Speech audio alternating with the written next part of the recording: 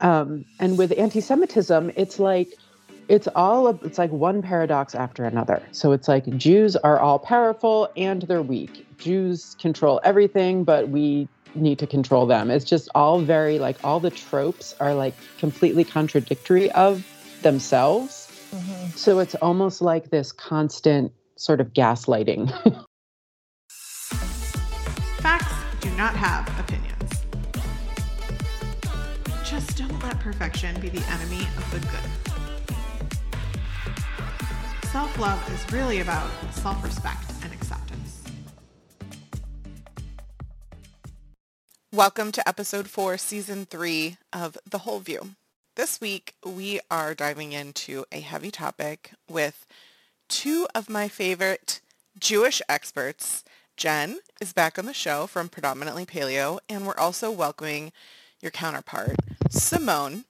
And the two of you worked together on Esther and Loretta and also wrote the Yiddish cookbook. And we're going to have all the links and everything in the show notes. But one of the reasons that we've kind of focused today, and I've asked you two to lead this conversation, is because as the most proud Jewish members of my community, I really want to help us all be better allies against the increased anti-Semitism that we're seeing in all of our communities lately. And I can't really do that because it's not my community. So thank you both so much for joining and being willing to lend your voices to this cause. It's our pleasure, honey. Yeah, thanks for having the conversation with us. I know it's difficult to connect to the podcast recording on your rotary phones. So if we need to switch to the modern technology in Simone and Jen, and we can say, see you later to Esther and Loretta, we can do that. Love it. If you missed our last episode with Jen, season 3, episode 2, definitely check that out. We're going to be exploring a different side today, obviously, but this topic is one that, you know, when I was researching, just the more that I kind of dove in, the harder it was for me because how vile and awful some of the research was. And just like it was essential to talk about Black Lives Matter, we're at a critical moment in history where anti-Semitism is on the rise and it's harming the well-being of our community. So it absolutely affects health. And we'll talk a little about some of that science in a bit. But before we face the awful, harsh truth, I think we need to understand that that is necessary for us to advocate and fight for what is right. You know, one of the things that I'm a firm believer in is you can't really advocate for something fully if you don't know the harm that it could cause if you don't. And it definitely helps me stand up and be a louder voice and be more aware of my own actions and participation. So I know we're going to jump into all of that. But before we do, Jen and Simone, maybe each of you could give a little overview of your story and experiences specific to being Jewish in the world, but also just about yourselves in general, because you're humans. That's just one aspect of who you are. I'm Jennifer. So I grew up actually with a Christian father and a Jewish mother. And by Jewish law, I'm Jewish, but my parents raised me in a multi-religious home because they felt strong to each of their historical ties, but also strong enough in their partnership with each other that they wanted to raise my sister and I with exposure to all of it. So I grew up going to church. I grew up going to synagogue. Neither of my parents, I would say, was super devout, though my Jewish side, my grandparents grew up Orthodox, and my father's side was pretty stout Southern Baptist. So as you can imagine, they came from kind of polarizing opposites in some ways, but the two of them in general, we're very open to the idea of, teaching children about multiple religions and exposure to just being a good person in the world. And it's funny because I talked with my dad today, and he identifies more as a Presbyterian now, but he said, I finally decided that I wanted to practice my own religion and show God what kind of person I could be by the good that I do in the world. And I was like, couldn't have said it better. So it really, for either of them, was never about the words in a book, in the Old Testament or the New Testament. It was more about how you're showing up, how you give charity, how you do unto others. And I think that's why it worked, and why I can see myself in both of them, regardless of whatever faith I identify with. That makes sense to me. I remember coming over to your house a few years ago, and there were stockings hung, and I was like, what's happening here? You're like, Hanukkah Harry is not a thing, so what's happening? Yeah, we kind of incorporate some of the traditions that I grew up with, because even though like my dad was or is Christian, it wasn't so much about anything specific to Jesus. Even at the holidays, it was more the idea of us being together and the traditions that we set as a family. And so the stockings were always something that we really enjoyed growing up, and I extended that to my own family. Awesome. And Simone, are you ready Yes. now? Okay. Sure, I'm ready. Yeah. I just needed the warm up from Jen. So I grew up in a completely Jewish household, but very non-religious, sort of similarly to Jen's. My Judaism was definitely more in the culture and the traditions and the history of it. My grandparents on my mother's side were both Holocaust survivors. My father's family was already here before the Holocaust, and my mother's family was, before she existed, were in Poland. And so most of my family did not make it. My grandparents met after the Holocaust in Sweden in like a refugee sort of situation. And that's where my mom was born. And they came here when my mom was 3. And so for them, they obviously went through literal hell.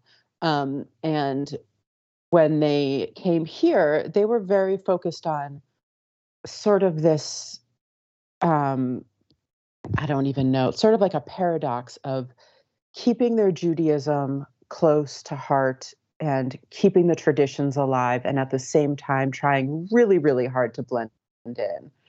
It's because not blending in did not go very well for them in Europe, and that sort of obviously traumatized them. And they always felt like something like that could happen again. They saw it happen. Why wouldn't it happen again? So they were very, tried very hard to be American, which is kind of funny because they never really seemed like, they always had Yiddish accents, and they never really, totally blended in, which is what made them so wonderful. But, they changed my mom's name when they got here to make her more American sounding. And that was sort of their focus. And even in that sort of passed down to my mom. She told me that her little brother and her, they would like, the games they used to play were usually like her hiding him in a laundry basket, just weird stuff that kids do, but it all sort of came from the trauma that was passed down. So me growing up, I always had this awareness of what they had gone through, and I always felt like it was just completely unimaginable, of course, and also really just blown away by the fact that they were such loving, good people. And Jews tend to sort of live around each other a lot, especially that demographic of them. So in Brooklyn, they lived in a very Jewish neighborhood. They went to the Catskills in the summer, and then they moved to Florida. And so it was just they all sort of traveled together. So I grew up around a ton of Holocaust survivors. They all were Holocaust survivors. And so I met a really wide range of people, and some of them were really bitter and angry, which is completely understandable. But some of them, like my grandparents, were just so, you know, loving and generous and wonderful. And it was just really interesting to me to see that difference. And I think it really, just knowing what they went through, I think has a huge part in who I am and who I've always been. And that is one, I think that's why I feel really compelled to speak up for people who need speaking up for, and working for making it a better place for marginalized communities in this world. And I like take it personally, and I like feel it in my body when people are mistreated because of who they are. And I also definitely feel I know you've talked on your podcast about epigenetics and generational trauma, and that is like no joke, let me tell you. I have major fight or flight responses to things that I probably don't need to have a fight or flight response to. And yeah, so that's really shaped who I am. And at the same time, I'm completely like not at all religious. Like I feel very Jewish, and I'm also very just atheist. And most of my family is too, or agnostic. No one's really religious in a God sense. We're all just more about doing things that feel like what good people should do, and carrying on their traditions and appreciating where we came from, and keeping the stories alive of the ancestors. And that's really what the Judaism is for us. I love that definition of it, and I think that it's helpful for our listeners to understand, because it is a religion, but it's also at least during the height of anti-Semitism, classified as a race. And so maybe I can give a little bit of some of that perspective and data and science. We know that, for example, Simone, as you mentioned, being Ashkenazi Jew can show up in your DNA itself versus like a religious choice. And that means that there can be prejudiced simply against the way one looks without even knowing what someone's religion might be. So I think it's important to kind of understand that anti-Semitism comes from both of those angles.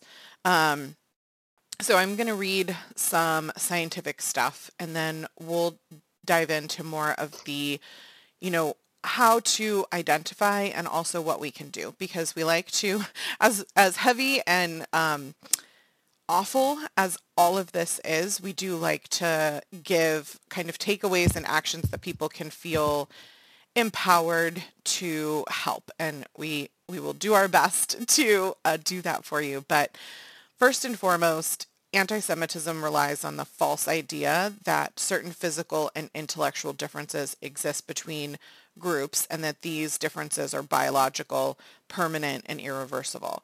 Because it is believed falsely that these differences between so-called races were justified by modern science, which we'll talk about in a second, anti-Semites were convinced that science also justified discrimination against Jews. And I'll put a link to all of the scientific references in the show notes. This next one is from NIH's National Library of Medicine directly, and I felt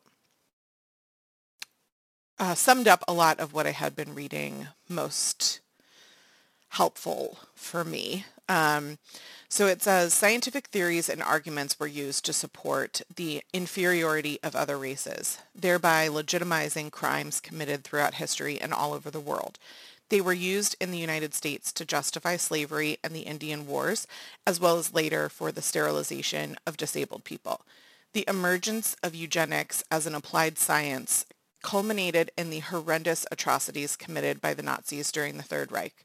Society was to be cleaned of all alien contamination, hence the German phrase Rassenhygiene, meaning racial hygiene, Jews, gypsies, homosexuals, and people with hereditary diseases were deprived of their human rights, herded into concentration camps, used for scientific experimentation, and murdered. And the scientists who provided the scientific backing were respected university professors or researchers. So I'm going to pause for a second because I think that's a lot to swallow, and we talk a lot about science on the show, and we like to think of science as neutral. We like to think of science as facts, and I think it's important to understand that people can twist information of all sorts, and certainly we can see from the history and the data that scientists used false information to commit horrific crimes and acts. So I think one of the reasons that I wanted to talk about this today is because I think of this as being like, or I used to think of this, especially when we grew up and reading Anne Frank, it feels so far away. But, you know, in the 1920s was 100 years ago, and that's really like 1-2 generations that still remember it. And I think, Simone, your story speaks to that in how just the epigenetics of your grandmother is still in you. Mm-hmm. So I think it's important that we all remember it wasn't that long ago, and we see upticks and spikes as we are right now. And it's important for all of us to call that out and to be allies to those marginalized groups so that hopefully it never happens again. Scientific American did a fantastic piece on how anti-Semitism hindered science in general, which I think is interesting, as they noted that Einstein's work in particular was what they called the Jewish spirit. So if we're continuing this conversation on science, understanding that the period of the Holocaust also not just used science against these classes of people, but also hindered science in general by not accepting some of the works of very famous people. And then there was an American Scientist article, that's not like a person, that's a .org, noted just in January of 2020, which I'll note has only gotten worse since then for reasons we've discussed numerous times on the podcast, and we'll go into more, that there is a dangerous resurgence in race science. And from that perspective, there is this idea that by elevating, we're creating differences, whether we think we're saying kind things or not. And I think that was really eye-opening for me. So I wanna read this quote. And I know Simone and Jen, you guys definitely want to hear your thoughts as I'm kind of wrap up some of the data and science on this. But it said, Jews have, this was a quote from a reference that they were using and saying that it is dangerous. So I'm going to start out and don't think that this is the positive thing that I'm quoting. Jews have highly developed intelligence in part because it was necessary survival strategy in the face of centuries of oppression, with Jews of various backgrounds targeted by a variety of hate crimes and the violence of those acts increasing. A column about Jewish genius would seem to be an affirmation of Jewish worth and value to society. Perhaps that was the intention behind the column, to provide frightened Jews with a weird silver lining to the surge in anti-Semitism they are witnessing.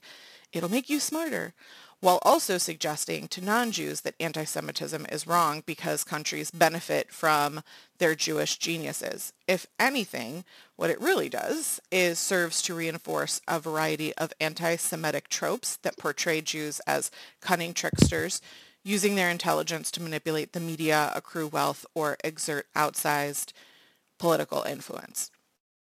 So we have all this content, and what I will say is there's countless sources of the mental health effects of anti-Semitism, including, but not limited to, the Holocaust and its effects, as well as the effects on descendants, as Simone mentioned. The epigenetics that we went deep into for episode 499 covers that, in part, obviously not completely.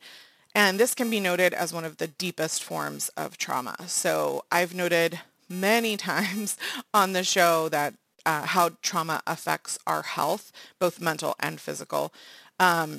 So it's just important to understand that there is extensive data on this. There's a 1952 report by the Consultative Council of Jewish Organizations to UNESCO that concluded that anti-Semitism caused, among pre-adult victims, humiliation, anxiety, violence, persecution beliefs.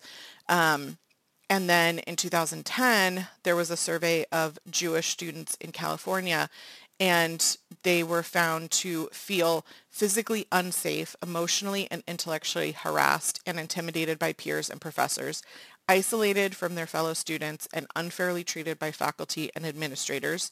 Their concerns are not felt to be taken as seriously as those other minorities, and 80% of all respondents expressed the belief that events, exhibits, and campaigns that demonize Israel could incite violence against Jewish students on their campus, while several reported that it already had.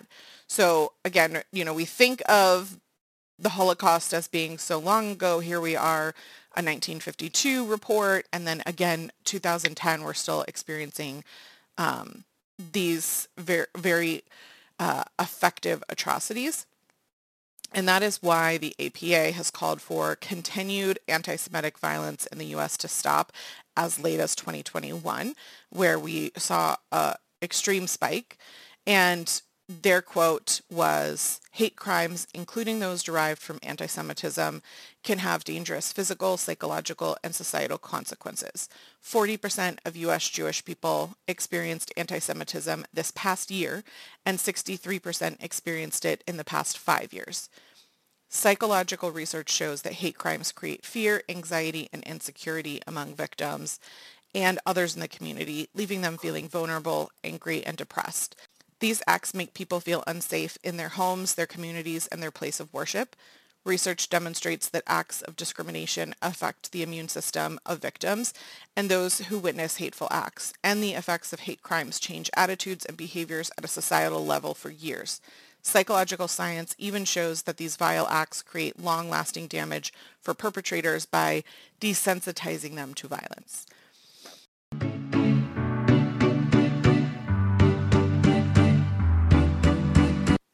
Hello, Better Beauty friends. I'm Jazz Hands excited to share that my favorite non-toxic beauty brand is offering 30% off this month, April 2022.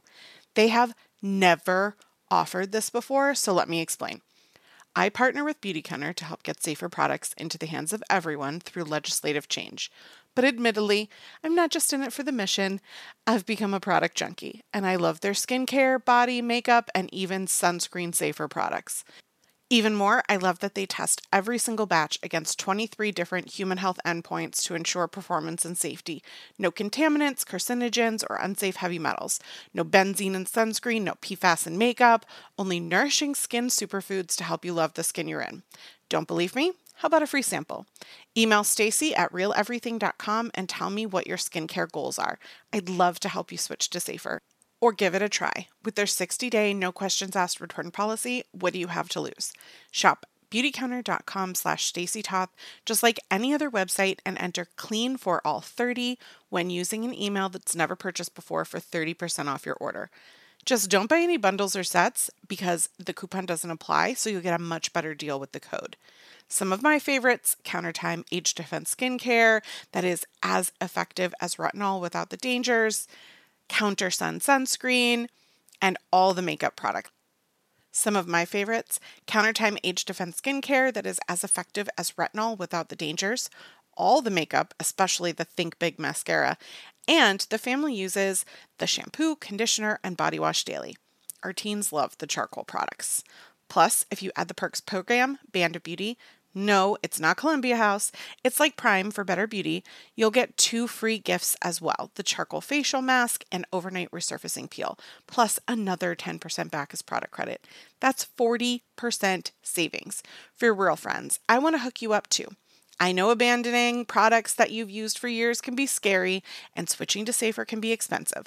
Let me take the fear out and help you. Plus, when you shop with me, Stacey Toth, you're supporting a small woman-owned business and a certified B Corp, ensuring transparency for doing good by people and the planet. Email stacy@realeverything.com for a free consult, and don't forget you can shop at beautycounter.com/StaceyToth and choose me, Stacey Toth, at checkout to use code CLEAN4ALL30 for 30% off your order.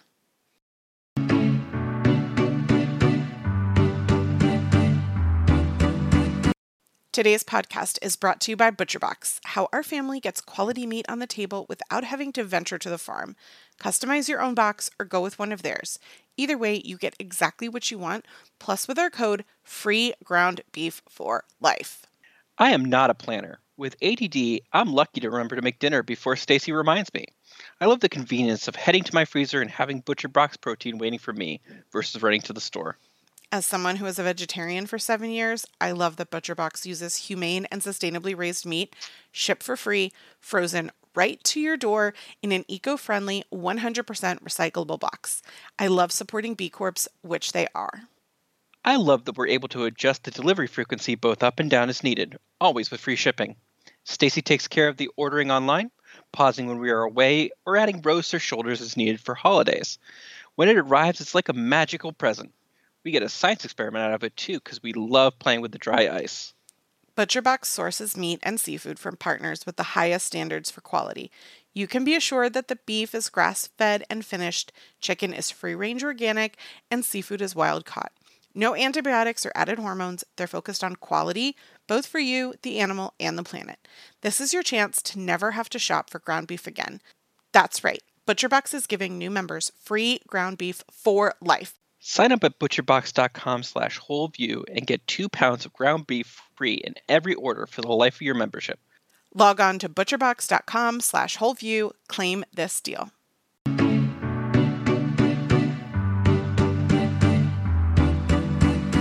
Okay, so I'm gonna be quiet for a minute because I know that that's a lot, but I think it's important to kind of lay the groundwork because this is not just some nebulous I feel.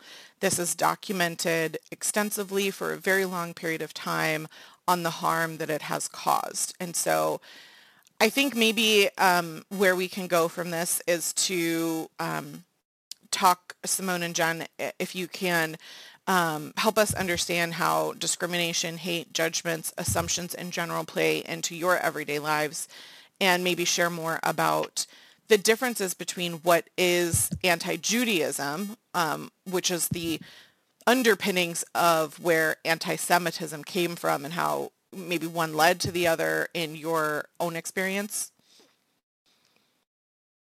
Are you going to fight over who goes first now? Do you want to go, honey? Sure. So, yeah, I mean, thanks for laying all that groundwork. It's really a rabbit hole is the thing. And I think you called us experts, and I just want to say that, like, thank you. And also not really. Like, we are Jewish people, so we've lived this experience. But I don't even know if there are educators on this topic. It's so hard to be an expert on this because we can't even really agree on what, like, when you look up the definition of anti-Semitism, you don't get one thing. So I think that's the first tricky part, is that with other types of racism, it's based on the false, belief and the terrible belief that one group of people is superior to another group of people. And that's terrible, but it's easier to identify. Like, we know it when we see it, right? And with anti-Semitism, it's like one paradox after another. So it's like Jews are all powerful and they're weak. Jews control everything, but we need to control them. It's just all very, like, all the tropes are like completely contradictory of themselves. Mm-hmm. So it's almost like this constant sort of gaslighting where it's like, it's really hard to sort of keep track of it. And I think the dangerous thing about anti-Semitism is that it can be hard to identify. And woven into the fabric of society in a way that can be really subtle that you might not notice. And we see it a lot. We started to see it a lot at the start of COVID, where conspiracy theories started coming out of the woodwork. And almost every conspiracy theory, when you start to break them down, the villains in the conspiracy theory are often Jewish, and there's this weird like commonality where it's like we are somehow, holding the marionette strings of the world when we're 2% of the population, and somehow we're controlling the media and all of it. And it always sort of comes back to that. And I feel like we know how to identify like the actual Nazis, right? If someone's waving a Nazi flag, if someone's chanting, Jews will not replace us with, a tiki torch. It's like, okay, that's obvious. We know how to see that. But I think otherwise well-meaning people who have, a healthy mistrust of the powers that be fall into these sort of conspiracy theories and perpetuate them, and then don't even realize that what they're doing is being anti-Semitic. So it can be a lot more subtle, but it's really it's still very harmful. And it's sort of like a slippery slope of, if you start to believe that, then it can really turn into actual, hatred and intolerance. And Jen, I think you wanted to say something we were talking earlier about anti-Judaism versus anti-Semitism. And I know you had something about that. Yeah, I mean, anti-Judaism, I perceive, and based on what I've seen, is more, about the faith itself, whereas anti-Semitism is against the people, the appearance, the quote race. It kind of embodies anything about Jewishness that people don't like. And so anti-Semitism, which it can be more insidious and sneakier than other like very blatant forms of racism, because and this is a discussion that Simone and I have had quite frequently. Jews can be very white passing in society. So you can pass a handful of Jews on the street and not necessarily know, or you can pass a handful of Jews on the street and absolutely know, based on, if they wear a tallis or a yarmulke on their head or have a specific haircut in the more religious sects of Jews. But because we can assimilate so well, it makes anti-Semitism even sneakier in the ways that it can pass by. So, and sometimes I feel like I've had people say to me, as if they cared for me, right? So they would say, I'm going to pray for you because I'm sad that you're going to hell. So in that sense, that could be more of it like an anti-Judaism thing, because they really believe, based on their Christian education, that if someone does not believe like them, they're going to hell. And maybe they truly just pity me because that is what their belief system is. That is what is educated to them, versus judgments that are made against Jews as a people.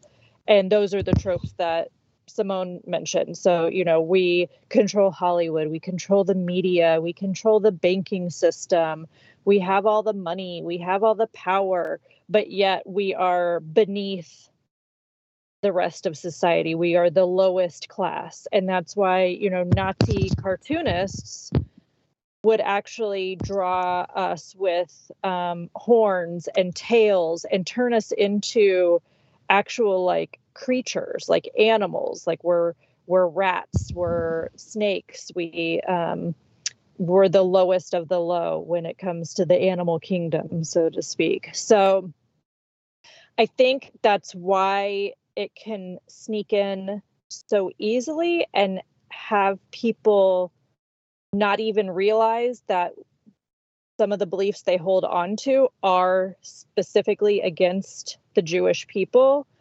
And I know that this was one thing that we wanted to bring up, which is very complicated, and we will not at all go into the history of. But one thing, with the conflict in the Middle East, when you start seeing how the media depicts Palestine versus Israel, it's very interesting from a Jewish perspective because, and again, there is not one Jewish perspective on this, but the Jewish educators that I follow do all believe in this way.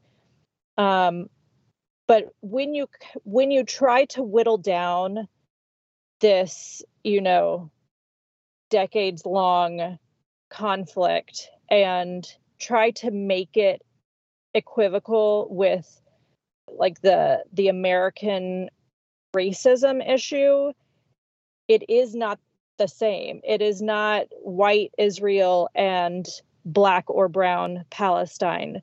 You have two groups of very oppressed people historically. There are two groups of victims.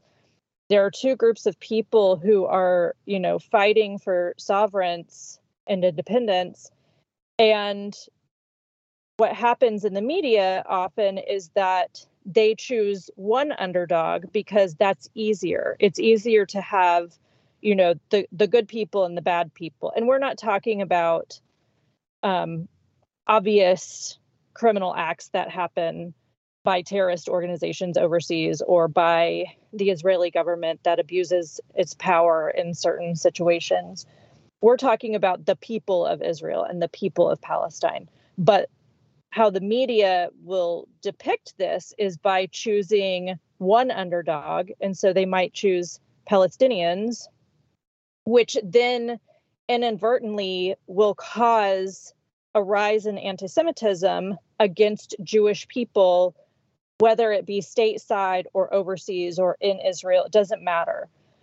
So when you depict a very complicated and deeply historical situation and water it down to an American experience of black versus white, or even just water it down in general to good versus bad, it makes it really difficult to see the trouble that ensues after that. And the trouble is, if you depict Jews as bad or Israelis as bad, then there will be an uptick in anti-Semitic hate crimes. And that is exactly what we saw. Yeah, I think that makes a lot of sense. And I know you didn't mean this, but I don't think anyone ever thinks that, white versus black is simple either. And I think that's the nuance and the complexity of this is there is a very long history of trauma and of hardships and crimes against all of the references that you made. And as an American experience, I can't presume to be educated even a little bit on the nuances of that. But what I do know is, if I compare, for example, what is happening in Ukraine and with Russia right now, I am friends with Russians and Ukrainians who do not want to fight one another, who feel very strongly about being a community and it being out of their control that a decision is made at a government level in terms of what it's happening. And so I can't presume to know that because I don't have experience with that culture, that history, being there, anything. But what I can try to remind myself of is that these are real complex human people with feelings and with history. And I can support them individually versus demonizing, like you're saying, one side versus the other. And I do think that that is, whether it's just American or human, right? Like it is in our nature choose a side, so to speak.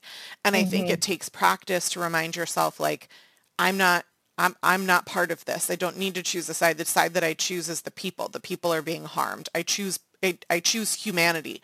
Right. And that's, I choose safety for yes, humans. exactly. I choose their wellness and their safety, and it doesn't matter where they reside. And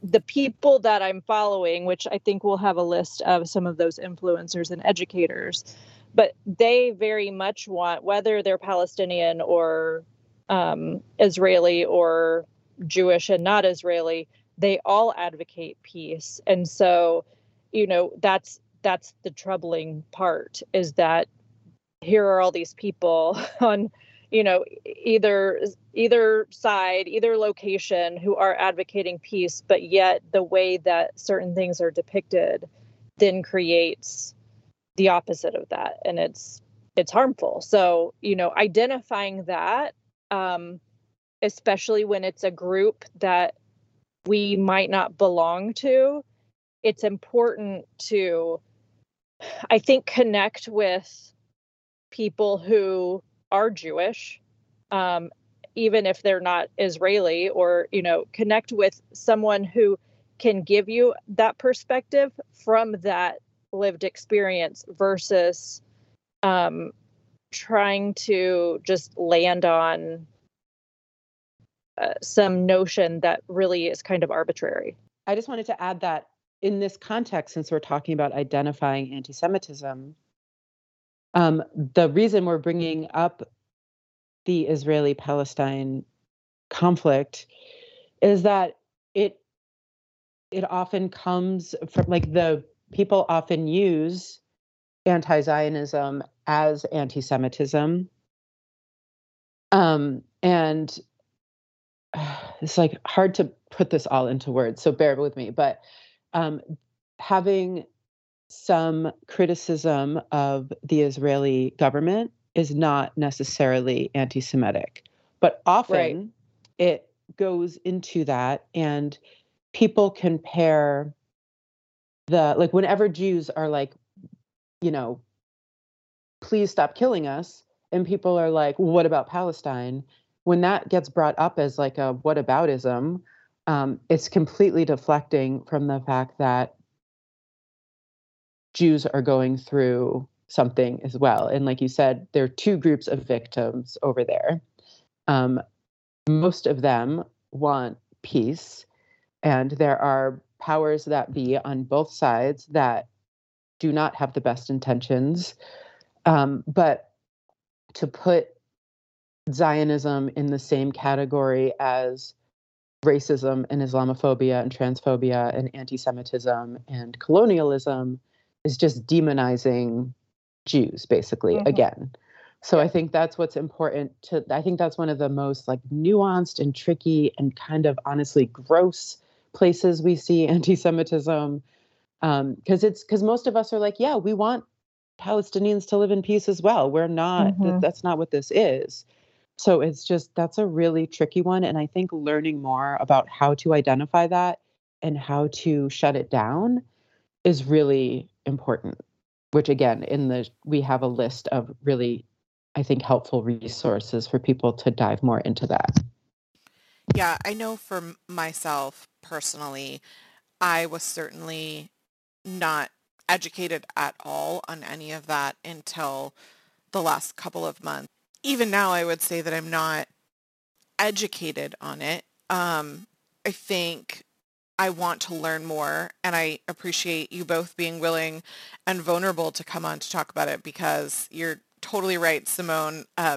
Being Jewish does not make one an expert, and but it does allow you to talk about your experiences, and that means a lot to the people who are trying to learn, who maybe don't have Jewish friends in their lives who are willing to share, or even at all, to truly understand the experience. So I think one of the biggest things that, I'd love for people to take away is how very broad anti-Semitism is in terms of the tropes and the marginalization and assumptions or judgment of the Jewish community, but not just the Jewish community. We've talked about like anti-Judaism is different than anti-Semitism. And I think it's important to be able to understand that this is not just about religion. This is about a group of people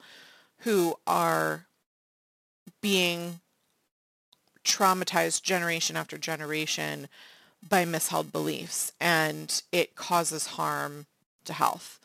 So I know Passover is this week, and I would not presume to know anything about Jewish history and tradition, and I'm curious if maybe we can talk about a little bit about that and some of the positive connotations that are helpful, I know, for me to start and build and learn so that we can refer to that in a way of when we're identifying anti-Semitism to redirect a conversation. Sometimes that's the easiest way for me is to, when we hear something negative, like basically respond in a, well, I don't know, I think this, and kind of seeing things more positively. Yes, that's right. Good call. Yes, Passover is coming up. And what's interesting about Passover, whether you're religious or not, a lot of us, including Simone as a non-religious Jew and me as more of a spiritual Jew myself, we have Passover Seders, which is like the dinner around, and there are prayers read and different things, but it basically talks about us surviving. Like there's a joke about how like they tried to kill us, we survived, let's eat. And which I guess sums up a lot of Jewish holidays and maybe our lives in general. There's always a feast at the end of every event because that is how we cope with our victimhood. No, but so Passover is a big one in the sense that it talks about our survivorship. It talks about our ability to come out of tragedy, of being held captive, of being enslaved. And so, but I do think that it's interesting that even when we are not necessarily observant Jews or religious Jews, having a Passover Seder is an opportunity to gather with family and friends and build community and sort of rejoice in the liberation of Jews and our strength and the beautiful things about our culture and our history that we so desperately try to keep alive, because like Simone said, we only make up 2% of the population. We're very tiny in number, and with people who do try to assimilate to the point where their Jewish history becomes invisible, that percentage fades away even more, which is why I feel like Simone and I both, that we really want to hold on to that history and hold on to the strength and the persistence and the beautiful parts of our culture and move those forward, and so that they don't completely fade away in time. So for me, that's Passover, is joining in with other Jews in the community. My family's going to go to the JCC and participate in a Passover Seder there. So it'll be a larger group than just our family. But we kind of need that community spirit right now. And I think, a lot of that has been difficult with COVID over the past 2 years anyway. But having moved to Tampa, it's really nice for us to be among a Jewish community again, because we haven't always had that as a military family. And so this is a holiday that we can gather, that we can rejoice in our culture and our history and our past, and really reflect upon our perseverance and our strength. I wonder if there is a way to define being Jewish. I think what's interesting, Jen, in your explanation of Passover being this celebration of overcoming in Jewish history, and the way that you've each talked about your own experiences, it felt self-identifying, right? Like it isn't about Judaism as a religion. And Simone, I love your story of being genetically Jewish, so to speak, and it being part of your history, because my mom found out, my mom's adopted.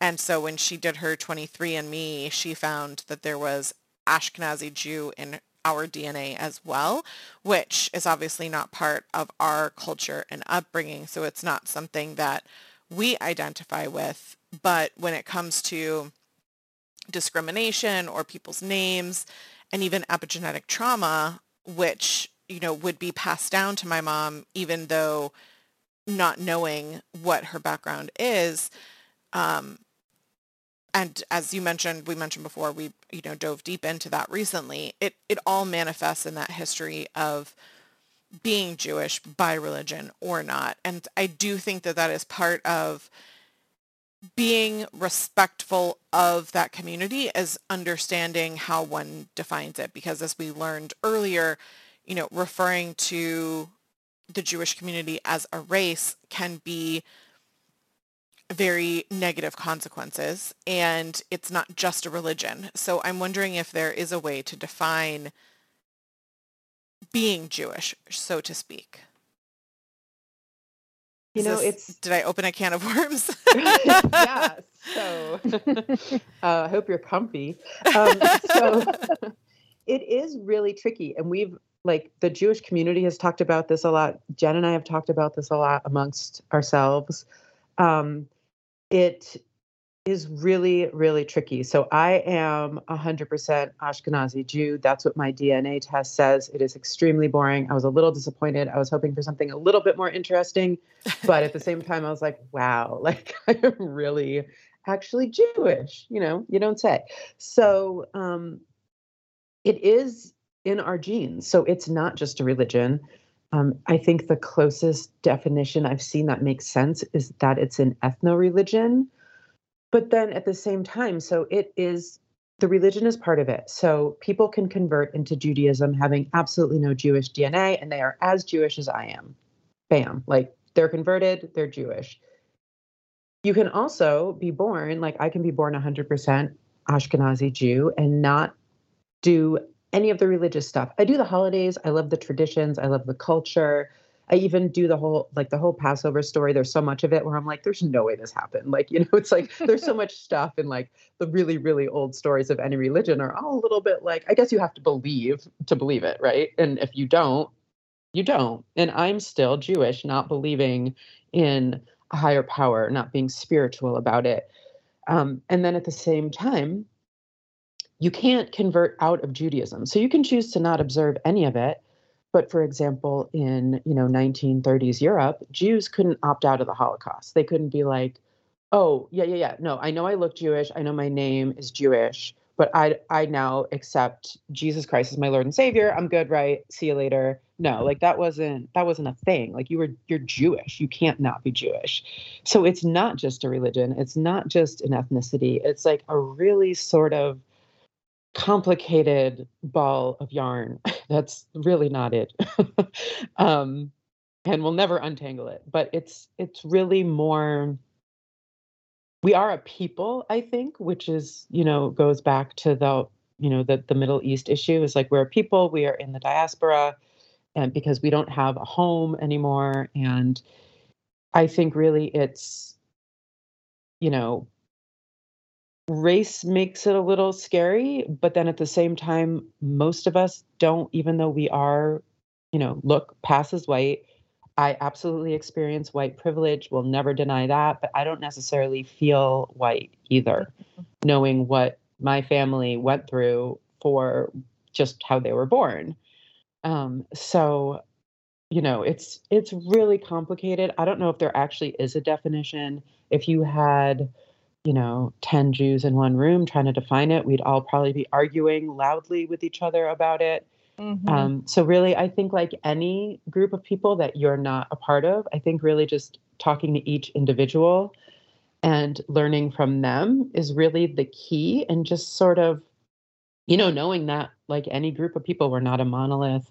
I don't speak for everyone. None of us speak for everyone. Everyone's a little different, but we all do have this sort of common, um, this common thing that sort of, ties us together, which feels like a really sort of warm, fuzzy community thing, which I really do appreciate. Mm-hmm. I love the explanation of not being able to opt out. Like that was very vivid for me in terms of, the historical assassinations of different persecutions of different religions. Like that was always an opt out for most people, maybe except for women during the witch trials and stuff like that, right? Right. But that was kind of just really vivid for me of like, oh, I get how that's not just a religion, like, so I appreciate that nuanced explanation, and also understanding that there really is not one way to define it, I think is helpful for people to also be able to speak up for and protect those that maybe they didn't perceive as being, a minority that might need protection because they weren't identifying that way. So I think the more that we can broaden our scope of who can come into our little protective bubble, because I, like you, Simone, am very much all about the protection of minorities. I'm an Enneagram 8, like I'm just rooted in justice and equality, and I want that for everybody. And so just the more that I can kind of expand the bubble of who needs to come into my protective world, the better, right? So if Mm-hmm.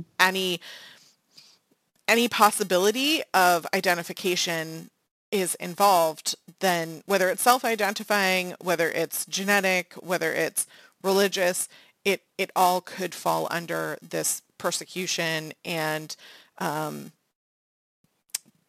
trauma performed against that group, whether they identify so clearly or not. I think we need to talk about Esther and Loretta, because I asked about positive connotations and building and recognizing Jewish culture, and you guys have mentioned Yiddish, and I think one of the things that I love that you're doing right now is bringing fun, but also awareness through your alter egos, Esther and Loretta. But as you mentioned, you're not experts, so to speak. There are wonderful educators on this topic. And I'm realizing now that my Mike Myers impersonations of the late 90s about giving you a topic and being verklempt was not only a cultural appropriation, but probably anti-Semitism and the harm that it caused. So other than Esther and Loretta and Adam Sandler's Hanukkah song, can we talk about some of the other places where people might be able to educate themselves further? We sure can, honey. So Do you need to get your rotary phone back out? I got my rotary phone, so now I can hear you loud and clear, and I'm going to give you some information. So I'm looking for my information.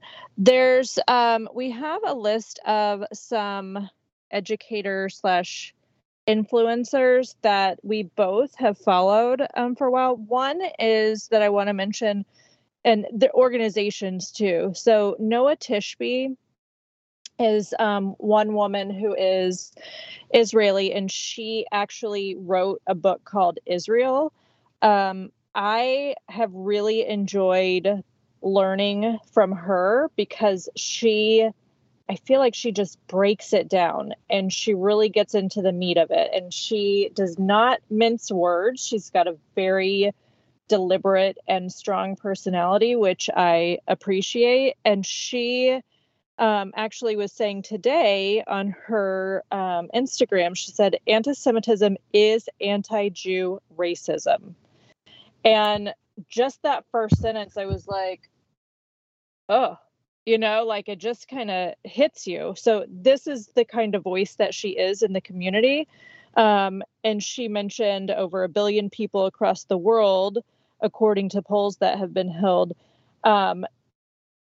They indicate that over 1 billion people hold on to anti-Semitic views.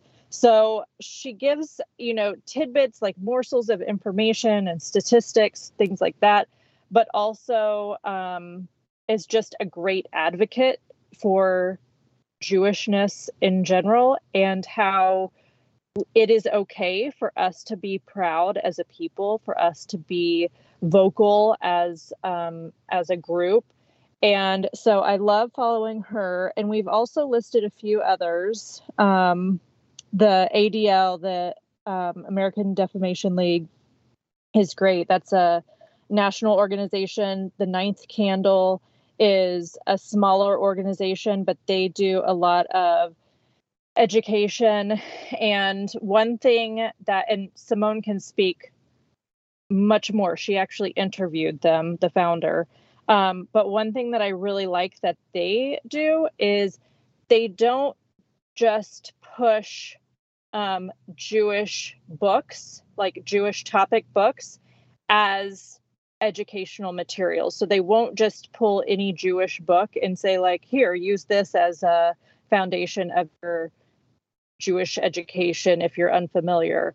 And that's really important. And something that Simone and I actually talked about today was that a lot of what you see in books or films or TV shows, whatever it is, there's a very specific narrative that is either sort of highlighting like Jewish stereotypes to have, to illustrate humor or to illustrate Holocaust survivors who are Jews, but who were saved by a non-Jew, where the hero in the story is not Jewish.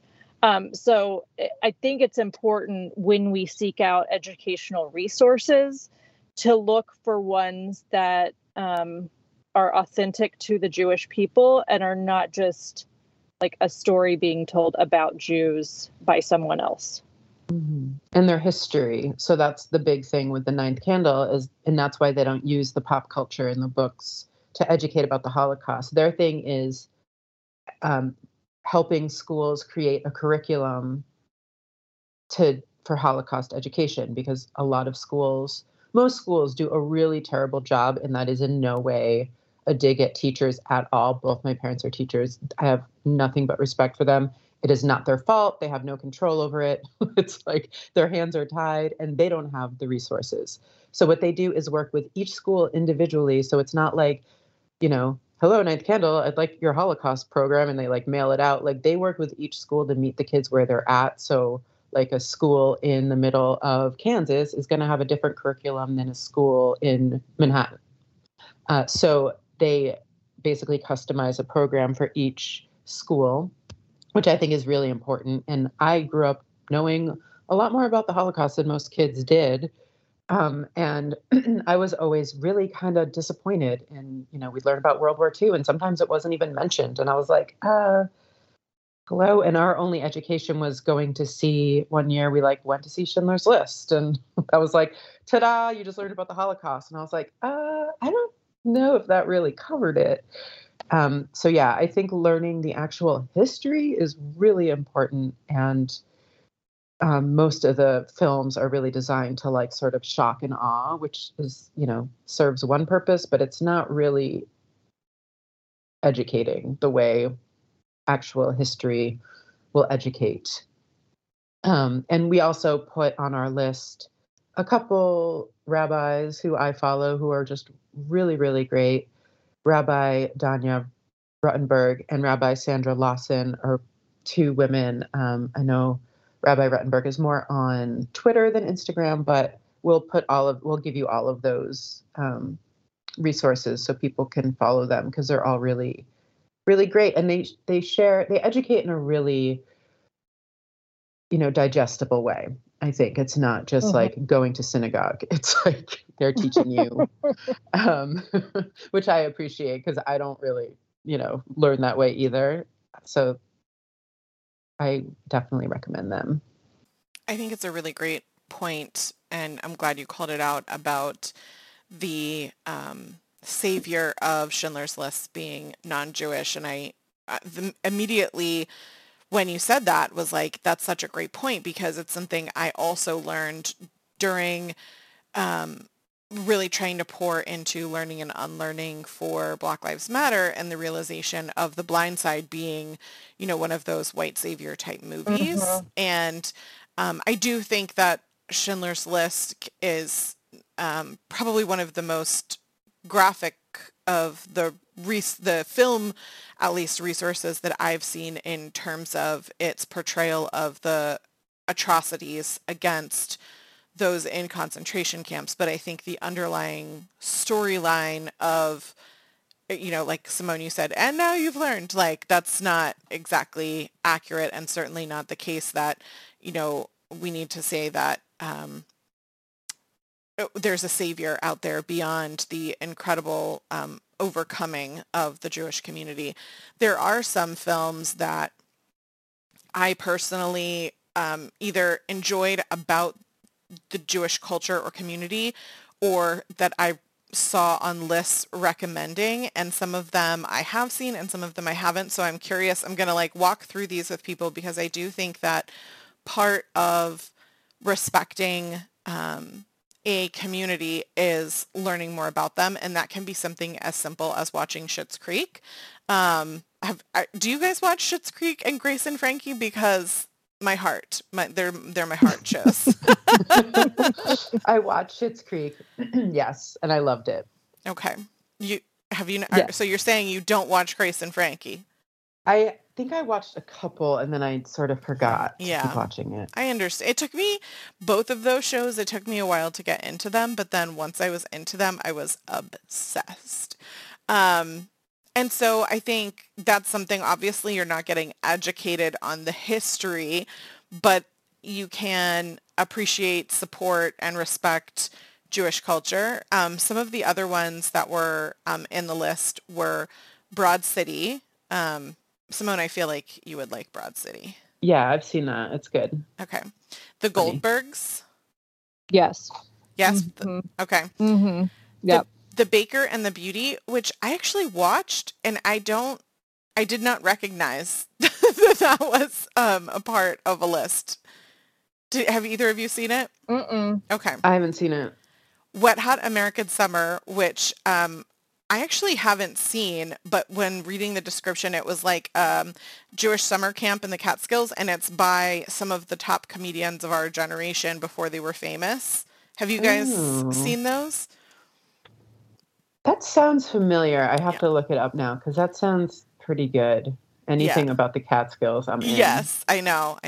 Yeah. The great thing about aging, honey, is that you can watch the same movie over and over and it's new every time. Right. We're going to watch those again for the first time, even if it's not. Perfect.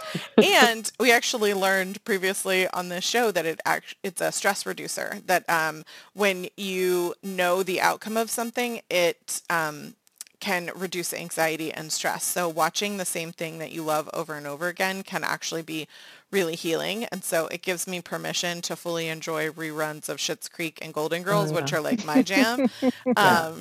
But speaking of the Catskills, Marvelous Miss Maisel was on the list. Have you guys seen that? Yes. Yeah, love that. Yes.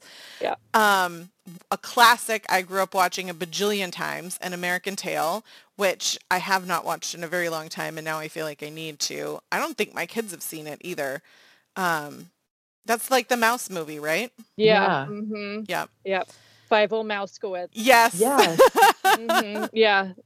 That's my husband's favorite. Interesting. I loved it growing up, but I completely forgot it existed until I saw it on a list. Funny Girl, obviously. School Ties. Have you guys seen that movie? I don't think I have. It's another one that I think I watched. I have in the Early 1900s, yes. Yeah, the early 1900s. I yes, watched way it, back then. Yes, I watched it a billion times in high school. I don't know why I was obsessed with that movie. I believe Matt Damon is in it, and I know Brendan Fraser is in it. That's And why you were obsessed with it. perhaps Problem solved. Problem solved. Also, I really like the era that it's set in, like the clothing and the, whatever. I'm a vintage gal, what can I say? And most recently I watched Woman in Gold, which was about the family who had owned the Klimt print and was seeking its return to them. And I thought that was an interesting way to tell the history. Have you guys seen that? I haven't seen that. Oh, I think you'd like that. I'm obsessed with Klimt. He's my favorite painter, and so I loved watching the movie in that perspective. But obviously, as I said, one cannot learn the history and the education from films and shows. So we're going to put a link to all of the resources that you guys came up with. And maybe just as a final takeaway, do you each have maybe one or two action steps that people can take walking away feeling empowered in ways that they can help and support a community and be a better ally to try to reduce the increase of anti-Semitism that's happening right now? Simone. Go ahead. Oh, am I first now? Okay. I was going to say, I think a really great thing to do is just to educate yourself. So I think I would say the best place to start to get like a really good sort of Cliff's Notes of everything is the ADL, the Anti-Defamation League. They've done like a whole series of breaking down all the myths that the tropes come from. And they even have links. Some of them have links to like 2-minute YouTube videos, which is great. Like I'm all about, I know the people who are going to take action are already taking action on other things. They're like the loving, caring people. So I know we're all busy. So like the quickest way that you can get some information, I think, is really helpful. So I would follow them and I would just learn more and learn why the things that you hear are anti-Semitic that you might not have even noticed, and learn how to call them out and sort of correct people so they know. And they will probably push back and double down, but at least you'll be doing some good. Yeah. And I think like if you have an opinion or you formulate your own opinion about something, whether it's something that you see in the media or something that you read, if you formulate an opinion and it's in a sort of polarizing topic, like around Jews or Jewishness or Israel or some hot topic like that, and this extends beyond anti-Semitism too, but sit with that opinion for a second and also maybe think about why have I formed this opinion? And this could be maybe controversial.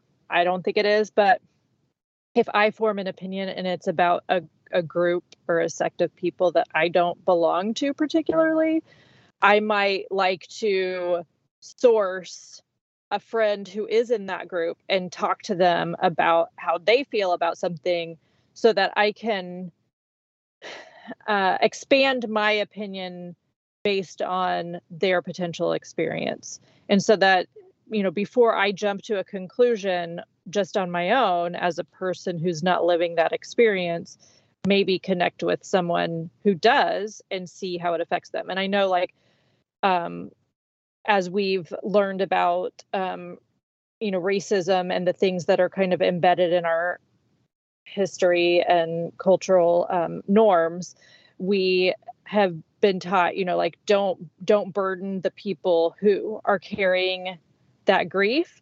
But at the same time, if you have someone in your inner circle who you feel close to, it's never a terrible idea to have an intimate conversation about those kinds of topics. And I personally never feel upset if somebody comes to me and says, I know you're Jewish and I'm not. What do you think about this? Or what's your perspective on this? I feel very happy to share.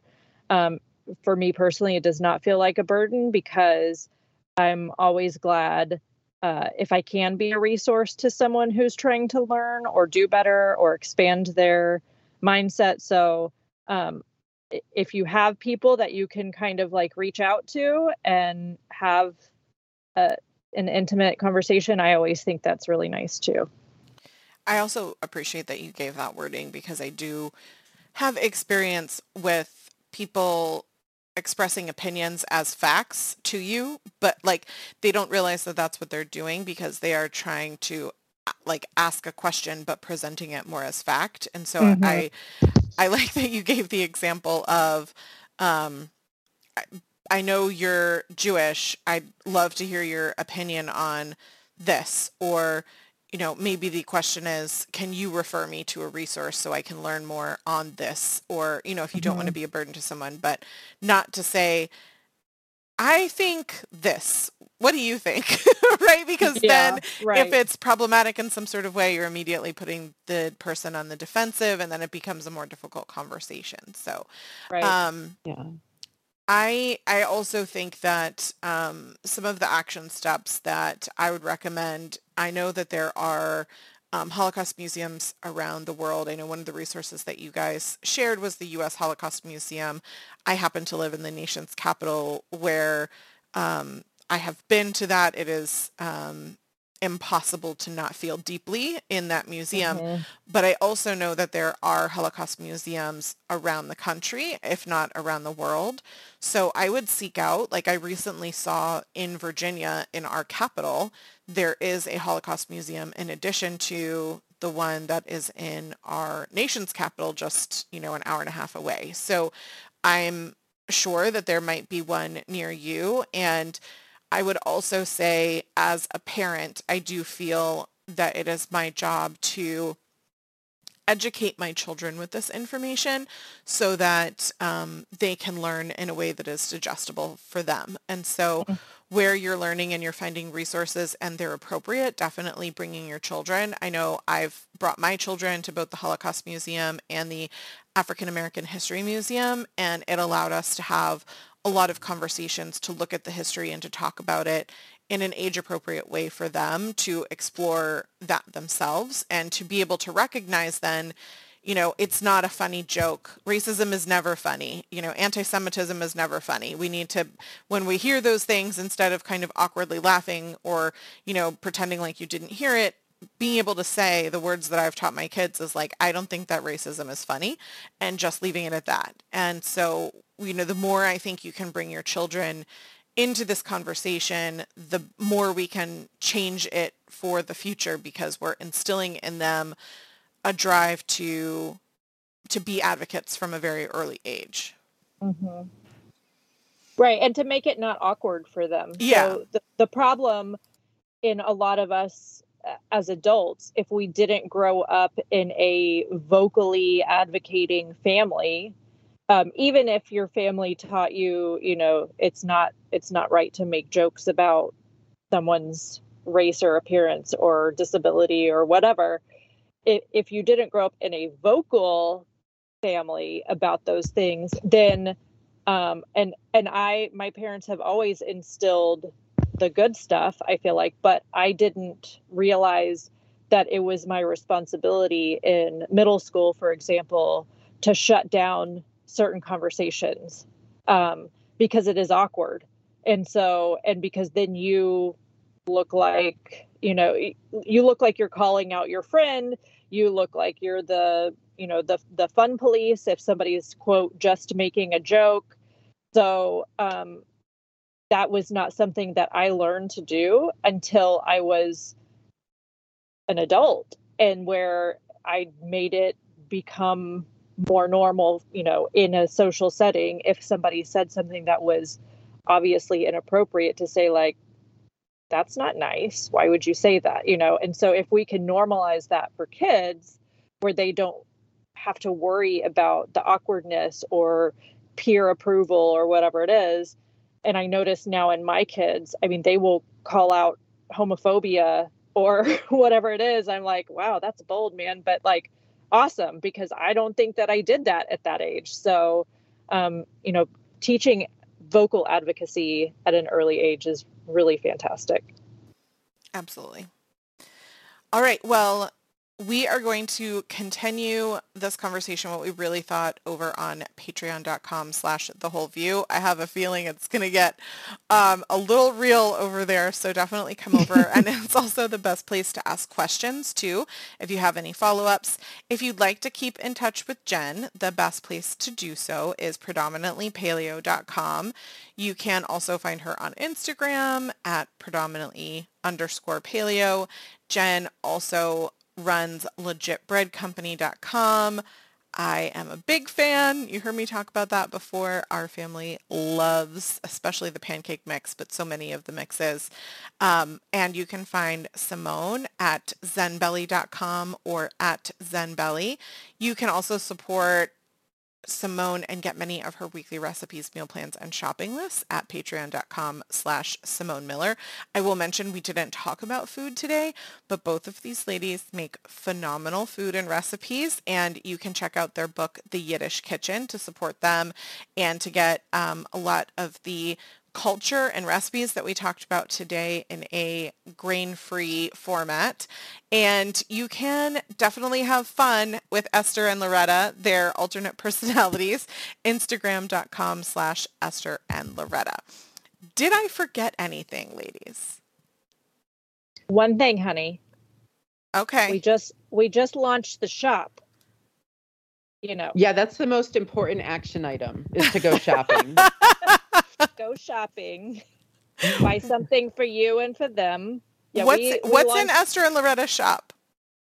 Oh, everything.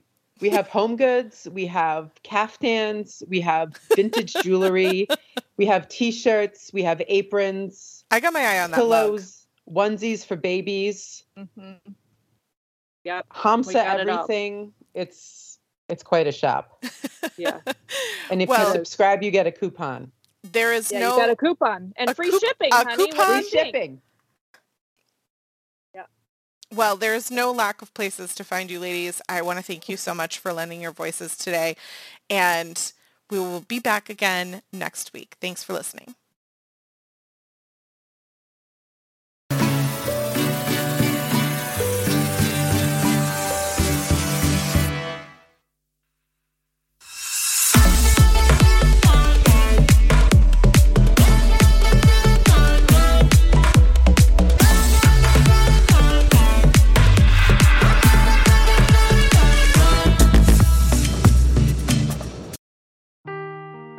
Seeking the truth never gets old. Introducing June's Journey, the free-to-play mobile game that will immerse you in a thrilling murder mystery.